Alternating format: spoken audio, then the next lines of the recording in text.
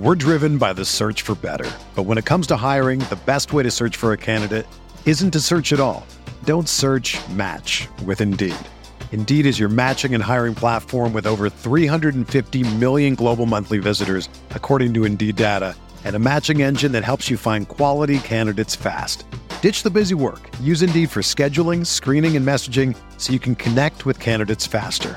Leveraging over 140 million qualifications and preferences every day, Indeed's matching engine is constantly learning from your preferences, so the more you use Indeed, the better it gets. Join more than 3.5 million businesses worldwide that use Indeed to hire great talent fast. And listeners of this show will get a $75 sponsored job credit to get your jobs more visibility at Indeed.com/Blue Wire. Just go to Indeed.com/Blue Wire right now and support our show by saying that you heard about Indeed on this podcast. That's Indeed.com/Blue Wire. Terms and conditions apply. Need to hire? You need Indeed. This podcast episode is brought to you by Coors Light. These days, everything is go, go, go. It's nonstop hustle all the time. Work, friends, family, expect you to be on 24/7. Well, sometimes you just need to reach for a Coors Light because it's made to chill. Coors Light is cold lagered, cold filtered, and cold packaged. It's as crisp and refreshing as the Colorado Rockies. It is literally made to chill. Coors Light is the one I choose when I need to unwind. So when you want to hit reset, reach for the beer that's made to chill.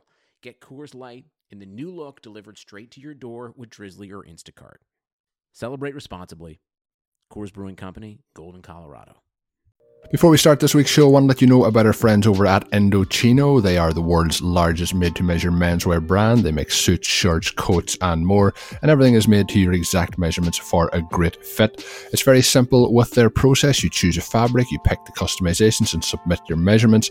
Your package will arrive straight to your door in 2 weeks. You can get measured and design your suit at your nearest Indochino showroom, or you can do it all online from the comfort of your own home at Indochino.com. Right now, you can get $30 off your purchase of $3.99 or more at Indochino.com when you enter the code BLUEWIRE at checkout, and even better, shipping is free. Once again, that is Indochino.com, promo code BLUEWIRE for $30 off your first purchase of $3.99 or more. It's an incredible deal on made-to-measure clothing. Don't wait, get your perfect gift for yourself this holiday season. You really have no excuses to wait anymore to have the perfect clothing and to look sharp. Once again, Indochino.com, promo code BLUEWIRE. Mahomes has the time, delivers perfectly downfield, touchdown, Patrick Mahomes with a rope. This one, Adams, touchdown! This time going deep for Beckham Jr. Did he catch it? He did! Hello everyone, welcome back once again to RotoViz Overtime on RotoViz Radio, brought to you by Indochino, ShipStation and Harry's. We'll be talking more about those later on in the show. Sean, we are through the majority of the season. We are basically at the fantasy playoffs. It's been a fun road throughout the season, but more so than that, Sean, we have hit episode 60 of the RotoViz Overtime podcast. It's been a hell of a fun run here over the last kind of 18 months or so. It's great doing the show with you each and every week. But Sean, of course, how did this week go for you? Are things looking good for the Seagull Fantasy finals this year? The final week of the regular season is always very exciting, and I've been mentioning a little bit the league that Ben Gretsch and I are doing. A lot of listeners obviously very familiar with Ben, and we went into the last week in a virtual tie for second. We had a point lead there, and needing to probably win and also beat the team we were tied with in points in order to advance because of some of the vagaries of the scoring or playoff system. And it came down to some tricky lineup decisions. Well, Ben and I went back and forth throughout the week between Dak Prescott and Drew Brees in terms of our starter. Most of the projection systems out there, most of the projections that we looked at had Brees not only ahead, but substantially ahead. And obviously, listening to and following the commentary of a lot of great people out there in the fantasy community. The one that did not, our game level similarity projections really liked Prescott, and Ben liked Prescott as well. I think perhaps there were a few more game scenarios where he was going to come out ahead perhaps than Drew Brees. We took the decision all the way down to actually the starting bell. We're still talking on the phone as that game kicked off, and decided to stick there on Thanksgiving with Brees. Obviously, that did not turn out. So I think the moral of the story here is, get to the site, look at those game level similarity projections. They will help you with your starting lineups. We would have needed a very specific scenario where we played Dak and also had Rashad Penny in over a couple of our other running backs. Penny, obviously, with the big game on Monday night. If we had had the perfect lineup, we could have won by a single point, which would have been a cool way to do it. But I can't complain. My other team that was right in the mix there did move along with Penny's big game on Monday. Obviously, he's one of our 0 running back guys for the season, and he had a bad year. But if you hang on long enough, you construct the rest of your roster properly, then what you're hoping for is a chance for one of these guys to really carry you into the playoffs and then during the playoffs. So Penny still has a lot to redeem. We'll see if he does his job during the playoffs. Yeah, we certainly will. And it was an interesting week. We'll be looking back at over some of the guys, a lot of the guys, obviously, that had big weeks, some of the guys who didn't have such big weeks, and then looking forward to the rest of the season. And, of course, already looking ahead to 2020. Sean, you mentioned there the GLSP. I think the key there is just don't doubt the projections that are up on the site. Go to them, view them, and roll forward and win your fantasy matchups. But, of course, to do that, you do need a RotoViz subscription. And as a loyal podcast listener, you can get 10% off a RotoViz NFL Pass right now. It's available through that NFL Podcast homepage, which is rotoviz.com/podcast. Of course, we are talking ahead to next year already, but those apps and all that will help keep you roll through the next couple of weeks of the season, whether it's season long or DFS. So get in and get the contents and tools up and running. If you haven't signed up already, as I mentioned, 10% off the rest of the way, and that is rotoviz.com/podcast. As always, too, the Patreon is up and running, will be up and running throughout the off-season. You can sign up today for just $6 a month and get exclusive access to that Patreon Slack, where you get to talk to a number of members of the podcast and writing team, get advice to help set those lineups for the final playoff push. You can join today at patreon.com/RotoVizRadio. So, Sean, when we get to move on into the show here, we're going to look a little bit about some of the players who flourished this past week. And you have a number of players in the headline. We have Kenny Golladay, James Washington, and Courtland Sutton. And Kenny Golladay was a player who this week we probably didn't expect, based on going into Thanksgiving on that Thursday when we found out there's going to be the quarterback change. David Blau was starting. We also had the quarterback change in Pittsburgh, where Delvin Hodges was starting. So a lot of quarterback maneuvering. And I guess we'll go with the trio. We had the quarterback change in Denver for all three of these guys, and Drew Lock started as well. And Drew Lock having quite the first quarter, same with David Blau, as it led to major points for both Golladay and, of course, Courtland Sutton. We all know that, well, I certainly am, and I think Sean's still on board the Kenny Golladay train as we move forward here. But Courtland Sutton, over the last couple of weeks, I've kind of touched on him on a few shows. The guy just looks phenomenal. He, for me, Sean, I don't know about you exactly, he looks like the real deal.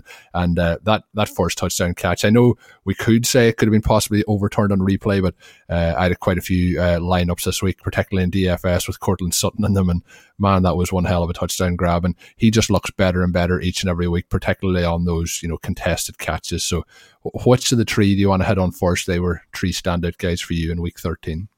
Well, that's a gutsy call to go with him in DFS with that quarterback situation. So that's a great move there. Sutton, he's a guy we've talked about quite a bit, and every week we seem to get more evidence that he really is the guy. Probably not the level of athlete of a Calvin Johnson or a Julio Jones, but very, very few receivers are. I think we can take him into the next tier below those guys and suggest that he can be competitive with basically any other type receiver in the NFL. Now, in order to be a Michael Thomas, you probably need to have a quarterback like Drew Brees, although one of the most impressive things we saw from Thomas this year was just how well he played with Teddy Bridgewater under center. I think that's something you've got to be extremely excited about here with Sutton, where he has demonstrated a very high floor, even with terrible quarterback play. So one of the very favorite apps for almost all of the users on the site is the Game Splits app. You can go in, play with different splits, see how guys are performing in different quarterbacks in different weeks, different types of defenses, in games you're expected to win, games you're expected to lose, different game scripts. And it's fun to go in here with Sutton. We can take out those 3 games that Brandon Allen was the quarterback, and Sutton is averaging 16 points a game. So my takeaway from this for the article was that it tells you pretty much all you need to know about Sutton, that he's pacing for a 76, 1262, and 9 season in games started by Joe Flacco and Drew Lock, right? If you can do that with those guys, then I think you can be an absolute star if that quarterback position becomes adequately addressed, whether or not it's with Lock emerging or going a different route. I think Sutton can be a top 10 overall dynasty player, and not just a top 10 receiver, but a top 10 overall player. Certainly somebody I've tried to acquire at all different points throughout this particular season, continue to load up and load up and load up. He made a big difference for me this week as I was able to get into the conference finals or the divisional finals of Kitchen Cinco. And so we're going to talk about some quarterbacks a little bit later. Kitchen Cinco, one of those really fun dynasty leagues that Ryan McDowell runs, super flex, and to be in the finals there in large part because of Sutton, very exciting. You liked him enough to play him in DFS. What did you think of some of these other young guys? For example, James Washington, who, we hear all of that about the rapport with his college quarterback, and clearly that wasn't something that was carrying him sort of over the threshold. Now he gets the 3rd string quarterback, goes out, and with Juju Smith-Schuster obviously out, Deontay Johnson possibly limited, has this huge game here, and his career has just completely turned around over the last month, right? Where his receiving fantasy points over expectation per game from the beginning of his NFL career through week 8 was minus 1.6 on an 8% target share. So when your target share is that low, it's actually somewhat difficult to generate that much negative FPOE per game, right? Minus 1.6 per game.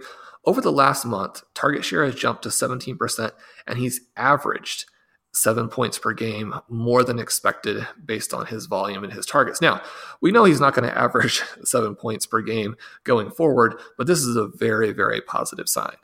I agree. And looking through it, you have to say, like, some players take their opportunities when they get them. Other players then, get opportunities and they fail to live up to the opportunity and then fade back into the background. James Washington has kind of obviously stepped up when Juju Smith-Schuster's been out. Like, obviously his target share is higher because of that, but he has really stepped up and been able to produce over the last couple of weeks. Somebody as well like an Alan Lazard who had a big game for the Packers this week. Another player who probably wasn't expected to get any real opportunity this year and has, developed into now at this point of the season somebody who can be started in fantasy. But looking at somebody like James Washington, obviously when he was drafted last year, there was a lot of hope for him. 2nd round, 60th pick overall. Didn't really live up to it all that much last year, but through this season so far has really stepped up to the plate. Quite a good college career. Still just 23 years old, and there's plenty of room for upside. So if you're looking at 2nd-year breakouts, he's definitely somebody who has stepped into that mold. It's funny, Sean, to think back to the start of the season, and we were wondering about who was the wide receiver to own behind Juju Smith-Schuster, and obviously we thought Big Ben Roethlisberger was going to be the quarterback. When we look at the situation, Dante Moncrief was kind of the person who was meant to be the competition for Washington. I'll give you 10 points if you can name the team that Dante Moncrief's currently on in the NFL. Is Dante Moncrief an NFL player? The whole thing with Moncrief was, and this isn't to root against anybody in particular or to make fun of anyone in particular. He simply hadn't been a good NFL player. And I think the same thing was true for Vance McDonald. And so there was some real opportunity here. People were wondering, just how big could McDonald be, for example, when you don't have anything beyond Juju Smith-Schuster. But the fact of the matter was that you had Deontay Johnson, an interesting rookie wide receiver who, had some strengths, had some weaknesses in terms of how he projects based on the predictive evidence, had some different comps in the box score scout, but certainly a lot of things to point positively in his direction. Washington, some serious red flags to his profile for the second-year breakout, but also some good things. And we've seen that kind of play out. And so it's been kind of cool here, I think, to see some of these guys who were not expected to really push for targets to come along here. And it's been a very disappointing season, I think, for the Steelers. And yet they're in it, right? they're down their stars, Roethlisberger out, Connor out, Smith-Schuster out, and they keep pushing forward and beating some teams that are frankly, not terrible NFL teams. So what they've done, the coaching job here, and just seeing some of these young players flourish, I'm a huge Benny Snell fan. And so I think getting to see him play a little bit, score that touchdown, and really looking like the guy he was at Kentucky, these are all fun developments for the Steelers. Yeah, definitely. And you mentioned there, the coaching job that Mike Tomlin has done. I think that if he finishes the year as the coach of the year, I think it'll be truly well deserved, because this team, if you go from what they would have had normally over the last couple of years, Bell wasn't there last year, but they have had, Antonio Brown, Le'Veon Bell, and Ben Roethlisberger. And this year, they've changed quarterbacks multiple times. Defensively, there was a lot of talk about the trade when they give away their first round pick for next year, and it's been a bad decision. But that's turned out to be fantastic at the moment, and the defense is turning into one of the better ones in the NFL. So it's amazing. Like you mentioned, they're not really having a great season in terms of fantasy points, but they're actually over delivering dramatically on the football field in terms of NFL wins. But when we get back to James Washington, and actually to get back to Dante Moncrief, currently with the Carolina Panthers. So he has been there for the last good few weeks, and I actually seen that while setting some lineups on Sunday, so I was quite surprised. But he hasn't been heard from quite some time. But in terms of Washington, a Biletnikoff winner for the best wide receiver in the nation, in 2017, finished his college career from 2015 to 2017 with at least 1,000 yards every season, at least 50 receptions every season, and at least 10 touchdowns in each of those seasons. So, he really has a good projection moving forward. And I think what we've seen over the last couple of weeks has been highly impressive. If they get Juju Schuster back in the mix, this team could have quite the combination at their kind of 1-2 wide receiver spots once again. And they are a team who has had incredible success at drafting wide receivers in those kind of mid to early rounds over the last couple of years. So Washington, definitely somebody who I would have a lot of interest in. I mentioned Lazard a little bit earlier. Obviously as a Packers fan, it was enjoyable to see them win that game quite comfortably against the Giants in the snow this past week. It was good to get back to winning ways after the demolition from the 49ers a week back. But his actual game in this one, 103 yards on 3 receptions and a touchdown, and obviously the touchdown in one of those receptions was the major accumulation of those points. But we talked about him, Sean, after week 7, and talked about, I kind of said that there wasn't a huge chance that he would turn into a reliable fantasy starter, but as things have happened, and I really like MVS, Scantling in terms of what he can produce, but he really has fallen off quite dramatically as Lazard has got more and more snaps for this Packers team. Geronimo Allison still continues to get snaps, doesn't seem to have a huge amount of production, but Lazard has definitely worked his way up that pecking order. What's your thoughts on him based on when we kind of talked about him maybe 5 or 6 weeks ago? He definitely has increased his value quite considerably. Well, I'm biased because I was a Debbie owner for so long. I'm really excited to see him flourish now, but I just don't think there's much comparison, right? We know that players who are good in college tend to be good in the NFL. We know that it's helpful in terms of scoring touchdowns, to be big, to be athletic. He has all of those things. Why NFL teams were not interested in him it really boggles the mind, right? You've got a guy who was a big time recruit out of high school. He was part of changing the face of Iowa State, really more than David Montgomery. And he's a huge, freakish athlete, right? Those are the things that you want in an NFL player. And certainly, I think he's a better receiver than the rest of those guys who are fighting for snaps beyond Davante Adams. So, one of the things I mentioned in the article is that with the return of Davante Adams, Lazard's target share has actually dropped again, right? And so he really had to make the best of his limited opportunities in this game to, score these monster fantasy points, it's going to be difficult to do that consistently until he becomes a bigger part of the offense again from a target perspective. However, he has everything you need to do that, and the rest of the receivers on their team really do not. And so when you are a young receiver, you're playing with Aaron Rodgers, really the sky is the limit. I mean, he's going to rise a lot more before we're done here. There are going to be opportunities, I think, for people who own him currently to sell and take a little bit of a profit. And, it'll be tricky to resist that given what some of the peripherals are. On the other hand, the upside is so large that if you can buy with the idea that your league mate is thinking about taking profits, is thinking, okay, I'm going to sell high. If you can buy in those situations, I think that you'll be happy down the road. Yeah, and I think it's just interesting to see that development he's developed into. Although I am a fan, I had no low expectations, but it was also good to see Devontae Adams back in the end zone, 2 touchdowns for him. So missing obviously has not lived up to what we wanted for him this season in terms of fantasy production, but nice to see him back in the end zone. I guess that's very biased for me as a Packers fan. Before we get into the second half of the show, I want to let you know about our friends over at ShipStation. With the holiday rush on the way, you have to be able to ship out those orders, or maybe it is just gifts. If you're a business, it's going to be the orders, and if you are just sending them out to friends and family and doing it efficiently and affordably, there is only one place to do that, and that is at ShipStation. They keep track of all of the orders or all of the shipments, and they also help you to decide which carrier to use and to make sure if you're getting the best rates. With just a few clicks, you'll be managing your shipments, printing labels, and getting those products out the door and delivered for the holiday. ShipStation works with all the major carriers, so you can compare them all and make sure you're getting the best value for yourself. No wonder ShipStation is the number one choice for online labeling. You ship in less time with the best rates available. Take the hassle out of your holiday shipping this year. Let ShipStation handle it for you with ease. And you can use the offer code BLUE to get a 60-day free trial. That's 2 months free of no hassle, stress-free holiday shipping. Just visit ShipStation.com, click on the microphone at the top of the page and type in BLUE. That's ShipStation.com. Enter the code BLUE. ShipStation. Make ship happen. And of course, one of our loyal sponsors here on the show has been Harry's. Looking for a great gift for somebody in your life? Maybe you're just looking for a gift for yourself.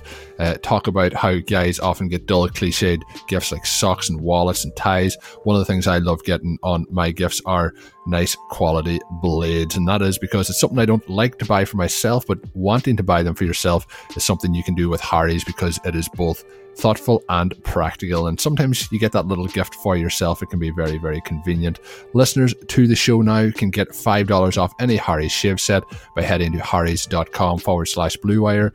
Free shipping ends on December 16th, so act fast and get ready for that perfect shave. Each Harry's shave set comes with a weighted handle with the option to engrave, and also a 5-blade razor cartridge, foaming gel for a rich lather, travel cover to protect your blades, and also it is packaged in a holiday gift box. Free shipping, as I mentioned before, ends on the 16th of December, so act now. Just go to harrys.com/bluewire. That's harrys.com/bluewire. So as we go into the second half of the show, Sean, looking through some of the observations from Blair's piece this week, was there any that stood out in particular? Some interesting ups and downs over the last couple of weeks. We have obviously seen Christian McCaffrey continue to dominate, but this week was a down week in terms of his overall production. Derrick Henry continues to kind of tear the top off defenses from a rushing perspective. But there was a couple of players this week, obviously the guys like Michael Thomas, Tyler Lockett, and more so Stephon Diggs as well, that if you had those guys in your lineup, you had a superstar team over the last couple of weeks, but it really fell apart for you at a crucial week in the season. What was some of the observations that you took away from, I guess, from Blair's observations? Well, I think some of the notes are interesting in that they're a little bit counterintuitive. Christian McCaffrey finally showed that he's at least a little bit human, right? You own anyone else, and you're not going to be disappointed with 17 fantasy points. You own Christian McCaffrey, and it feels like he had a massive bust game. Blair points out how this was actually his second largest workload of the season from an expected points perspective. He should have scored 30 based on the value of his touches. Obviously wasn't able to do that. We saw him stopped down by the goal line as they were trying to make a play for the game there at the end. Obviously very disappointing for fantasy owners, very disappointing for the Carolina Panthers. I think the coaching staff there obviously now in deep, deep trouble. The other thing that happened as a result of this game is that Derrick Henry, as you pointed out, took the lead on the season among running backs in terms of fantasy points over expectation. You talked about how he's just been blowing the ceiling off. This was his fourth game here in the last month where he was at least 7 points over expected. Now, again, we go to the Game Splits app there and come up with some interesting info.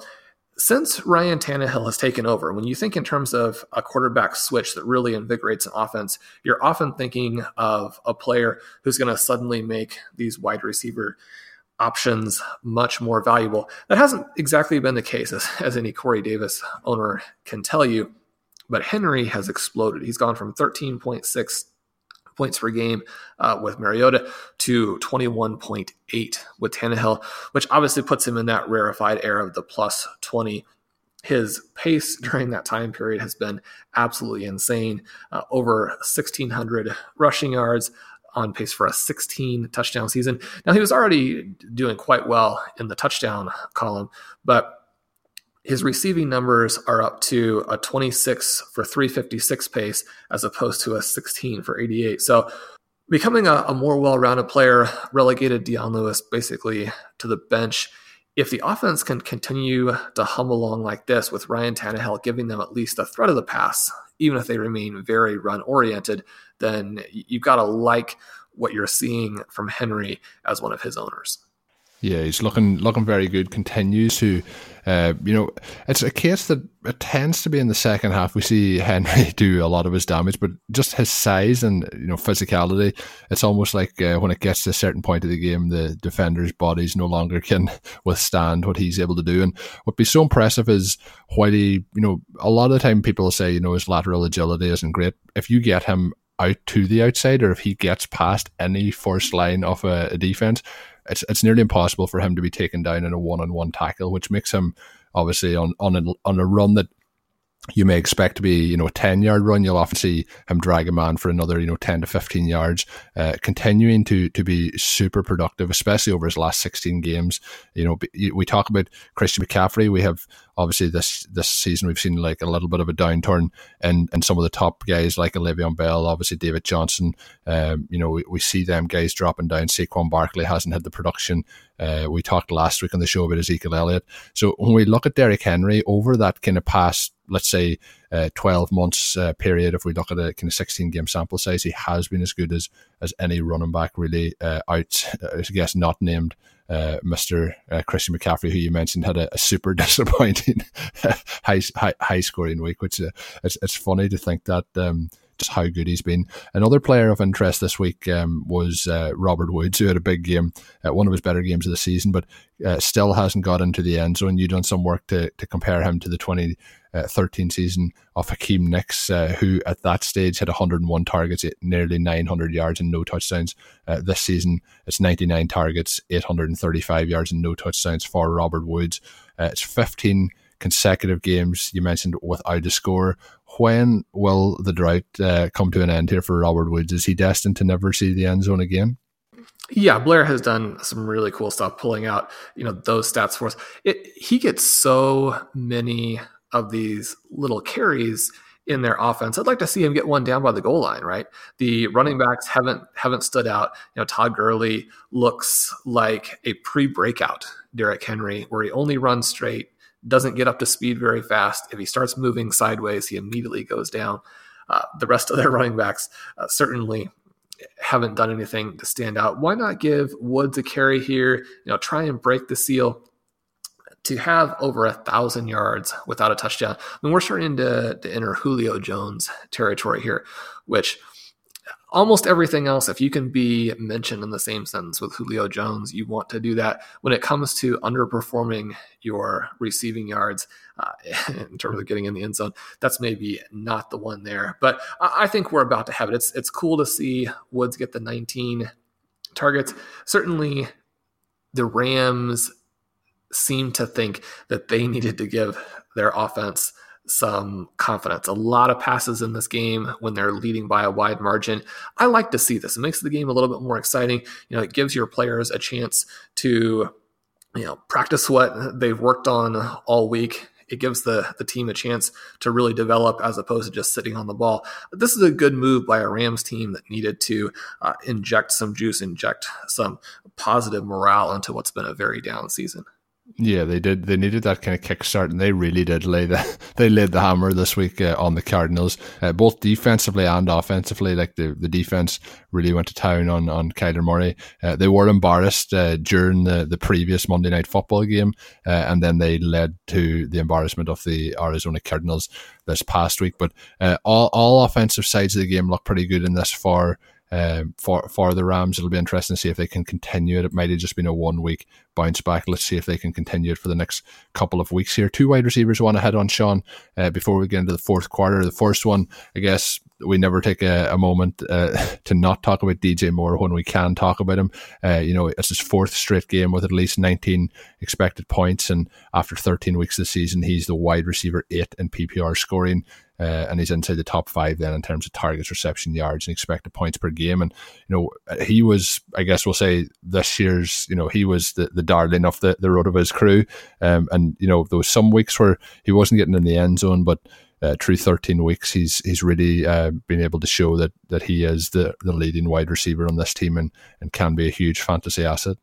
Yeah, we talk every season about the importance of rostering these second-year breakout wide receivers, that this is really the 1 year, the one time period where a player's performance and their ADP don't match up in terms of what we know about the jump, right? You can take a receiver's college performance, their first-year performance, and project them based upon that with a jump that ADP does not incorporate. And so you look at this season, there have been so many big-time performers in that second-year category.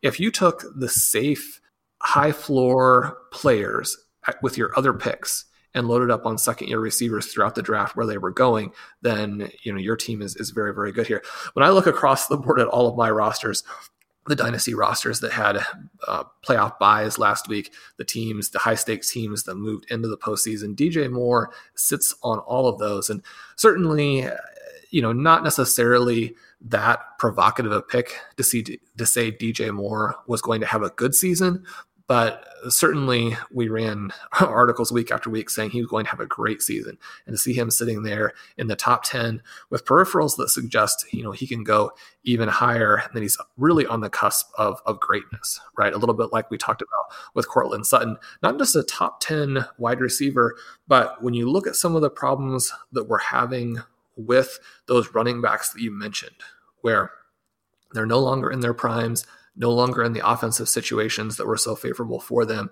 those guys falling down, we see this next wave come up. And one of the things that you really want to do with your dynasty trades, and Blair's got a whole series on this, but you want to make those moves before they become obvious to everyone, right? And so DJ Moore, a really important guy to have, and to have before everybody had him, at these, extremely expensive prices. Yeah, and it's just like, we talk about the quarterbacks that the other guys are playing with in terms of, Courtland Sutton's doing it with a couple of quarterbacks, and obviously Cam Newton went out quite early in the season with Kyle Allen as they go about things in Carolina. And the Panthers really have, they've fallen off dramatically here over the last couple of weeks since that Packers game, and they obviously lost to the Washington Redskins this past week. So things are not really looking good. There could be a coaching change there at the end of the season. We'll see what does happen. But DJ Moore, and you mentioned articles were going up weekly. They were, I would say, almost daily at one point in terms of how much we loved him this season, but really has lived up to that preseason hype, and maybe as we get closer to the end of the season, maybe we'll actually finish even higher than he currently is in terms of those rankings, because a few quite positive games went up here over the next week. They have Atlanta, Seattle, and then Indianapolis before finishing with New Orleans, but that'll be week 17, so likely all the playoffs wrapped up from then. So a nice run here in terms of against the pass, so we'll see what happens there. In terms of the last player, Sean, I want to mention is Devontae Parker, who for a couple of seasons, there was huge hype around Devontae Parker. We thought he could be something like maybe we're seeing with DJ Moore or Courtland Sutton. Hadn't lived up to that hype. And, then at the last 2 seasons, he's kind of been like a punching bag for some jokes. But in terms of what he was able to do this past week, and we've seen him over the season have some nice games with Ryan Fitzpatrick, who Ryan Fitzpatrick may not be the best actual quarterback, but in terms of fantasy production, the guy just creates fantasy points week in, week out. So we've seen him do it again this past week. What's your thoughts on Parker moving forward? Is there hope that, this could be, I believe it's his 5th year, it could be a 5th year breakout at the end of the season, or what's your thoughts on Parker? Is it just a flash in the pan here that we can't see sustained? He's had a strange career, right? Where he did have those positive first couple of seasons, but there were still a lot of red flags, both about his college profile and the performance within those first 2 seasons, that made it a little bit more 50-50. It wasn't a done deal that he was going to break out. And then, as you mentioned, things really fell apart. And we've done a lot of research on the 5th year breakouts, and Parker really didn't fit for that category. And so it's interesting to see him have this renaissance. Very exciting. You always want to see players succeed as opposed to fail. And you mentioned Ryan Fitzpatrick. Monty has a great article up on the site. One of my favorite guys to read, has such a way with words, talking about Fitzmagic and how much this has helped. If you have Ryan Fitzpatrick or Jameis Winston as your reality quarterbacks, your team is not going to the Super Bowl. It's probably not going to the playoffs, but your fantasy guys are going to light the world on fire. It's so fun to watch quarterbacks who are willing to push the ball down the field, who throw. I mean, they always talk about how you want to have a short memory in so many different sporting endeavors. Winston and Fitzpatrick have no memory at all. Right? They're just going to continue throwing it. They have no idea that they've thrown 5, 6, 7 interceptions and had multiple other interceptions dropped because the defensive back was just so surprised that the pass came directly to them. Parker has been awesome with Ryan Fitzpatrick. And another cool one to pick out with the Game Splits app, since Fitzpatrick really took the team over in week 7, Parker's numbers have jumped from 9.6 points per game to 18 points per game. So we now have a 7-game span here where Parker has been one of the best wide receivers in football. Now, everybody will talk about how there's no competition here and that this is, purely a matter of somebody has to do it. But you can look around at some other NFL teams and see that it's not necessarily a thing where anybody has to do it. Some teams just don't pick up first downs. And a little bit the same situation with Mike Gesicki, where there was the question of, is the opportunity good enough that it's going to force him to succeed? And early in the season, it looked like it still wasn't enough. That just really neither one of these guys were NFL players. And now to see them both blossoming with Ryan Fitzpatrick, I think is exciting. And it's a tribute to them, because when you don't have any teammates who really draw coverage, then you become the defensive focal point. And so on a team that is not particularly good, with a quarterback who has some very strong and flair-worthy strengths and weaknesses, these guys have emerged. And so I think that's a very exciting development for Dolphins fans. Certainly fantasy owners are going to be happy with the points they're getting from these 2 players. So, Sean, as we get into the fourth quarter now, we're going to look a little bit about some of the running back scenes around the NFL. One that I touched on a couple of weeks ago, and I've kind of hit on it a number of times, and that's with the Buffalo Bills. Devin Singletary, I was kind of begging for weeks that we would see it, the split start to change. It started off the season with Gore, with Singletary out injured, and then it kind of was level for a while, but it really has started to hopefully turn into Singletary's backfield. And we've seen on a lot of the important plays this past week, where previous weeks I was getting frustrated seeing Gore, trot back out onto the field for some of those key 3rd downs or 4th downs. We've seen Singletary stay in this past week. He's somebody who I think there's a lot of potential. And, if we look at this running back class, I know we've talked a couple of times this season on Sanders and the situation with David Montgomery. I think I made the case earlier in the season for David Montgomery. I think I'll admit that you should definitely have won that argument as the season's gone on. Miles Sanders looks to be just a far better player, although he isn't really blowing the world away in any real department. But the one out of this rookie class that if you had the patience to draft him, there was the situation where McCoy was there, the situation where Gore was there, it was going to be a mixed up backfield. If you had the patience to draft him, particularly in Dynasty, and you've waited through the season and now he's starting to get his opportunity, and then he should likely be the lead back heading into 2020.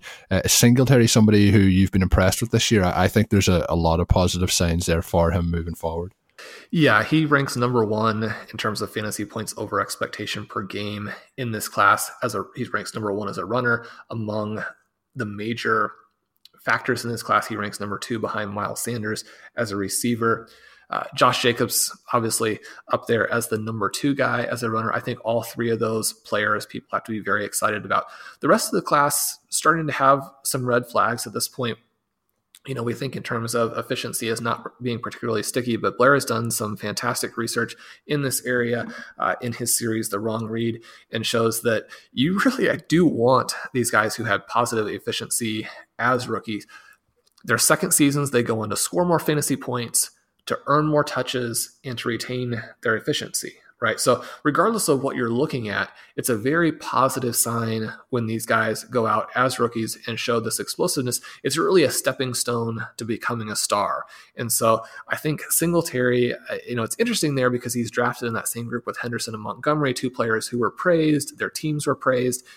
The Bills sort of widely mocked for this pick, and yet Singletary continuing to do what he did in college and looks like, he'll be the star out of that group. Now, we still have a long way to go, but again, these are very, very positive signs, and you can see it on the field with him, how he looks in comparison to how some of these other guys look.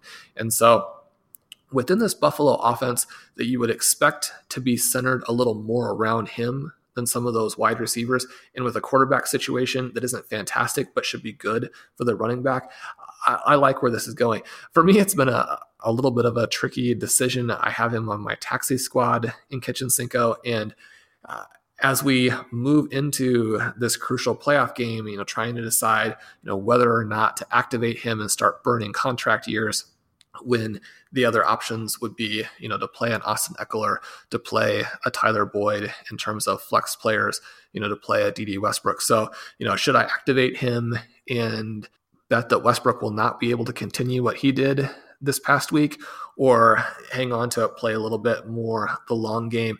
Not a question I thought I would necessarily have to answer a month ago, and it's really exciting to see how he's developed. Yeah, it's really good. And the one concern I would have with it is obviously with the quarterback situation. Josh Allen isn't really a quarterback who likes to check the ball down. So if we could get some more checkdowns coming Singletary's way, I think that would even boost it more in terms of receiving and PPR points. One, I guess, Sean, that's probably a bit of a concern. Obviously, we both like Nick Chubb quite a bit.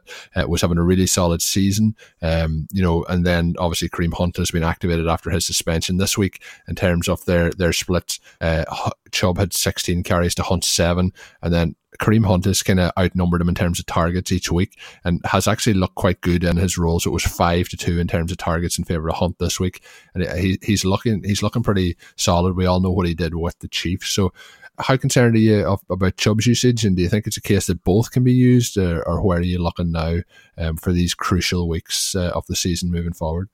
Well, Hunt has been fantastic, and so that's certainly a problem for Chubb. Kareem Hunt averaged 15.5 expected points per game with the Chiefs. So again, that's how many fantasy points he would be expected to score based on his volume, where his touches occurred, the types of touches, that kind of thing. He's all the way up at 12.1 with the Browns, which really isn't a number you would think would be possible with where they have and where they are with Nick Chubb already. Diving into this a little bit further, it's kind of interesting because the Browns really have done everything they could to make space for Hunt, right? Over the first 9 weeks of the season, the Browns ranked number 20 in total expected points to the running back position. So that's all their running backs would have been expected to score 21.8 points per game. Since Hunt was activated, they've jumped to number 1 at 31.3. So they've created more space. They've created a larger pie And, that has allowed Hunt to have these opportunities while not having the kind of negative impact on Chubb that you might expect. In fact, Chubb is actually up a little bit in rushing attempts per game since Hunt was activated. The problem has come in terms of efficiency. Before the Hunt activation, Chubb was, I think, number 5 in terms of fantasy points over expectation. He was in that elite group with a Dalvin Cook, trailing obviously McCaffrey, but right in there, really doing a lot with the touches that he was getting, which were substantial. Since the beginning of week 10, Chubb is tied with Saquon Barkley, which is a very sad name to be tied with when we know that we're talking about the very last place in terms of fantasy points over expectation per game. Now, the silver lining is that in order to generate that many negative points, you have to have enough touches, right? This isn't on a per touch basis, it's just total, but minus 4.9 FPOE per game, which means he's underscoring his volume by 5 points. So that's also a positive in that we know Nick Chubb is a star. We know what he brings to the table athletically. We know he's going to score touchdowns. He's going to break tackles. He's going to generate long plays. So we don't necessarily have to be incredibly concerned. But the other problem is to have this combined workload that would be worth 31 points per game. That's probably not sustainable either. And so for Hunt to look so good, you would expect him to continue perhaps to cut in to Chubb's workload, but also continue to sort of dominate these receiving touches. And as we've talked all along, and one of the things I still think is a big concern for Derrick Henry, and if he can continue to take even the slightest step forward in the receiving game, then you can start to get very, very excited. But even these top backs who are freakish runners, and I think that you could put Chubb in that top 2 or 3 category as a pure runner. Without the receiving volume, he's going to be a difficult player to pay off at his ADP, both in Dynasty, 2020, redraft, all of those kinds of things. And certainly right now, as Chubb owners look to the fantasy playoffs and trying to determine what their chances are to win, and they watch the games over these next 3 weeks, if he doesn't catch any passes, it's going to be difficult for him to be that league winner in and of himself. So, he's gotten you there. Still have a very good chance to win the championship, but the ceiling is not as high as it was before. Yeah, definitely. I'd agree with that there. And when we look through it, I just want to mention two other running backs, and then I'll let you take the field on whichever other one you want to highlight. Just a quick note, I guess we have to shout out, I know Peter Overzet's been talking up a lot. One of the great guys who, the Fantasyland podcast, we've been putting out each Sunday, re-releasing those fantastic episodes. But he was hyping up Patrick Laird quite a bit over the last 2 weeks. So it didn't work out from last week, but Patrick Laird having the big touchdown this week, a fun moment just for that Dolphins team. And I guess when we're on the Dolphins, Sean, that trick play for the touchdown was quite something fun to watch as well. So one thing you mentioned, the Dolphins have been fun to watch from a fantasy perspective. So it was certainly a fun game to watch between them and the Eagles this week for a multitude of different reasons. The other person I want to give a mention to, and I don't know if people have left him sitting on their bench over the last couple of weeks, because he has really been kind of fitting into that around about 10 points mold, between 10 to 15 points a week, nothing exceptional. And that's James White, who had his best game by far of the season this past week. 14 rush attempts, led the backfield in touches. Game script really fallen in his favour in this one, with the Patriots were behind quite a bit. Had 10 targets in the game, finishing the game in terms of, depending on what league or format you're playing in, but in PPR leagues, finishing with well over 30 points. So a monster game from him. Anyone who did start him, obviously likely getting into the win with a big week like that. Not something we can expect, but we all know James White has weeks like this potentially, not as big probably as this one, but a big week. And I've been waiting all season to see a big week from James White. Any other backfield, Sean, that interested you and what you've seen after week 13? I think those are the big ones. I mentioned it earlier on the show, but excited to see Snell play the role for Pittsburgh there. He's one of these guys, along with Singletary, who was just an absolutely fantastic college runner, carried his team, led his program to really making a jump while he was there in the most difficult conference in the country. And so to see him get that opportunity, to see these guys who went and did not test poorly or did not test well, right? They were very poor in terms of the numbers they put at the combine, but to see them stick with it, to see them continue to do it on the football field, certainly Snell has a much longer way to go to prove what he can do than Singletary, who has flashed on many occasions this season. But a great development there. I certainly think there are some possibilities in terms of creating a committee with James Conner as their careers go forward. So we'll be tracking that over these next couple of weeks. So, Sean, it was something I seen Curtis Patrick putting up on Twitter over the last couple of days. Did do a couple of polls in terms of Lamar Jackson. He's talked on the website as well. I urge you to check it out about, should you, or well, he actually says you definitely should trade Lamar Jackson, particularly in one quarterback dynasty leagues, because of the value that he is now hit versus what you would expect a one quarterback league to have as an asset on a quarterback position. So he did have a couple here, Sean, and one or two of them I was surprised about how there was actually votes put in for one side of it. The first one here was Lamar Jackson versus Joe Mixon. I think that's it finished 79% to 21%. I think it's a very clear win for Lamar Jackson. Were you surprised that we seen 21%? So there was over 1,000 votes in this, so that's over 200 people have picked Joe Mixon over Lamar Jackson. I can't really see how that would play out. Yeah, Mixon is one of these guys where he could be the bounce back player of next season, right? His second round draft pick this year. We certainly saw how Leonard Fournette came off of a terrible season last year, was drafted early again, and paid off in a big way. And it's paid off even though they've had some struggles on offense. The Bengals primed to make a move next season almost because they can't get any worse, right? Things are going to get better. They'll have AJ Green back, or they'll simply have that no longer to deal with. They still have some other good pieces. So I could certainly see that. You're saying you would definitely vote for Lamar Jackson here.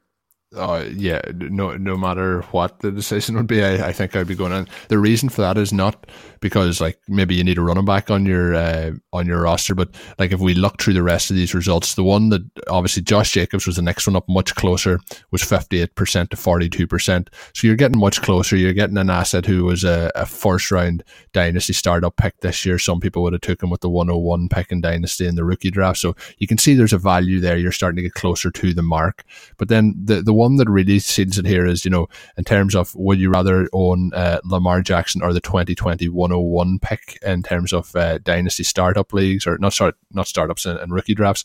It's 50-50. So it's finished 50-50. So either or. So, if you're comparing Lamar Jackson, this is the way you look at, like I look at trade value anyway, to the 101.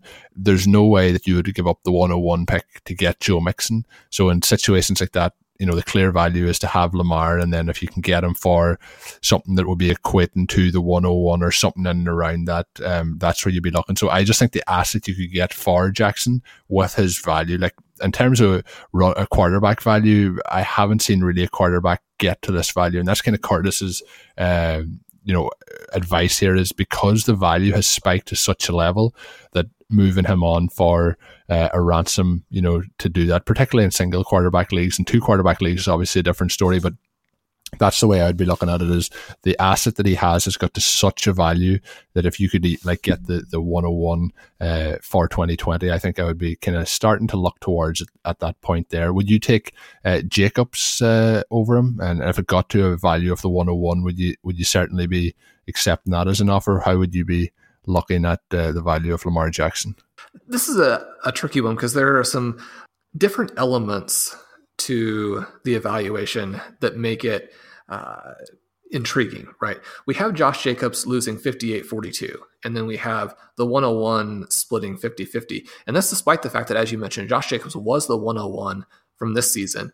In a class that was weak, but did have some good players. We're already seeing that a lot of those rookie wide receivers are going to be very valuable in Dynasty going forward. Josh Jacobs loses the vote despite being the 101 and then really paying off almost his best case scenario for his rookie season, right? The only way that he could have been any better as a rookie would be to have caught a few more passes. So it tells you a little bit about perhaps the rookie derangement syndrome or the irrational exuberance that we have for the picks when a 101 selection who's hit his best case scenario is not as valuable as a future 101, even though this next class is very, very exciting. The question that I have here, or I think the thing that makes this an interesting choice for me, or a difficult choice for me, is that in almost all of these situations, you would certainly prefer to have the non-quarterback in a single QB setting. And you can even see that looking at where an unproven Josh Jacobs was taken against a Patrick Mahomes in most competitive redraft formats this year, right? So even just looking at that, you would say, okay, well, we're going to skew heavily in favor of the non-QB. The dynasty element is interesting because we would expect the quarterback to have value for a much longer period of time. And I think that does impact dynasty much more obviously than redraft when you're playing for that individual season. The other element here is that running backs are almost universally overvalued in dynasty, where owners get caught holding them longer than they should. And we've talked a lot about that with all of these big name running backs who have fallen off the cliff really this season. And their owners have gone from having a lot of points and a lot of trade value to really very little of either. And so when you don't make that move early enough, you see the overall value of your dynasty roster crater. And so I think the main thing that you're looking to do here is stockpile young running backs and then move them again before we see that dynamic play out, and to be constantly taking these young running backs and turning them into all of these young star wide receivers. Now, you still need enough running backs, and you can continue to churn in a way that you end up with players, like a Chris Carson, for example, who even with the big game from Penny yesterday still scored very well in his own right. There are opportunities to get the disappointing running backs in their second or third seasons, play them, immediately turn them over, right? So the thing that you're really looking to do as a dynasty owner is to take these assets that are overvalued and trade them. I think that Lamar Jackson potentially falls into that category, but so do these running backs who might also be toward the top of people's wish lists. So if you can move Lamar Jackson for one of these exciting young wide receivers, I would do it. I do like having difference makers at every position, however. So I wouldn't necessarily be taking my dynasty teams and trying to get out of a star, whether or not that's Lamar Jackson or Patrick Mahomes, because there are other avenues for doing that don't cost you a star at particular positions. I've got a lot of Mahomes in dynasty, and I'd prefer to go ahead and hold on to a guy who throughout the next 10 years is going to crush the quarterback position than trade him for the kinds of assets that I can come up with in other kinds of deals, other kinds of moves. And so that's how I would be looking at it. But certainly I think Curtis's point here to where Jackson's valuation doesn't really seem to fit is a good one. And if you can get the 2020 101, I think you want to do that because you can make multiple more trades at that point as well and build out a team very, very quickly. So interesting choice the fantasy owners are making. I could see it go either way. Colin, we need to get you down on the record on both of these, Lamar Jackson or Josh Jacobs. Be a Lamar Jackson. I would have no hesitation there, but if it went into a situation where it was a 101, like you said, that 101 pick never has more value than when it's getting close to that time on the clock. And I have no doubt that, you could probably move back to the 102, 103, 104 in terms of one of those picks and pick up some other pieces along with it to make it worth your while. So especially if you have somebody else who's a fantasy relevant quarterback, I think it's a no-brainer. If you drafted Lamar Jackson, when he came out as a rookie, you likely got him, back into that first round. If it was a single quarterback league, probably second round region a little bit later. So I think I would be moving him for that pick and then trying to make that pick work for other assets. But it's very hard to make that clear cut decision to step away from a Lamar Jackson or Patrick Mahomes. Always a very, very difficult one that you feel like you will regret it, but more often than not, you can turn those into more fantasy assets to make that lineup stronger. But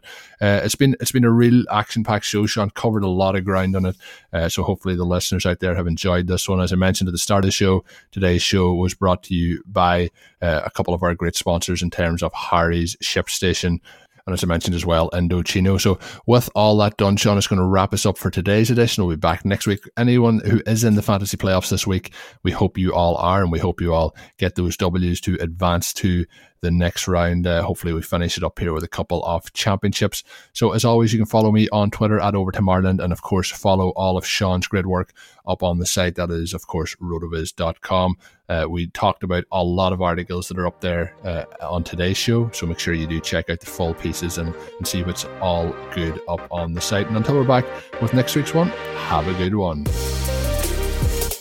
Thank you for listening to Overtime on RotoViz Radio. Please rate and review the RotoViz Radio podcast on iTunes or your favorite podcast app. Contact us by email at rotovizradio@gmail.com and follow us on Twitter at RotoViz Radio. And remember, you can always support the pod by subscribing to RotoViz at a 10% discount to the RotoViz Radio homepage, rotoviz.com/podcast. Sugar Ray Leonard, Roberto Duran, Marvelous Marvin Hagler, and Thomas Hearns. Legends, whose four-way rivalry defined one of the greatest eras in boxing history. Relive their decade of dominance in the new Showtime sports documentary, The Kings, a 4-part series premiering Sunday, June 6th, only on Showtime. It's happening daily. We're being conned by the institutions we used to trust. The mainstream media is distracting us with meaningless headlines instead of focusing on the harsh realities facing American families. Time is short before something big happens, and that's why so many folks are preparing. They're becoming self-reliant by investing in emergency food storage from My Patriot Supply. Go to MyPatriotSupply.com and secure 4-week emergency food kits for each member of your family. Each kit contains tasty breakfasts, lunches, and dinners, averaging over 2,000 calories per day. Save $50 on each 4-week food kit you purchase. Plus, get free shipping on Ready Hour 4-week emergency food kits. You're not ready if it's not Ready Hour foods. At My Patriot Supply, you can also get solar power generators, water filtration units, heirloom seeds, and survival gear. Order by 3 p.m. and your unmarked boxes ship the same day. Shop MyPatriotSupply.com today. MyPatriotSupply.com.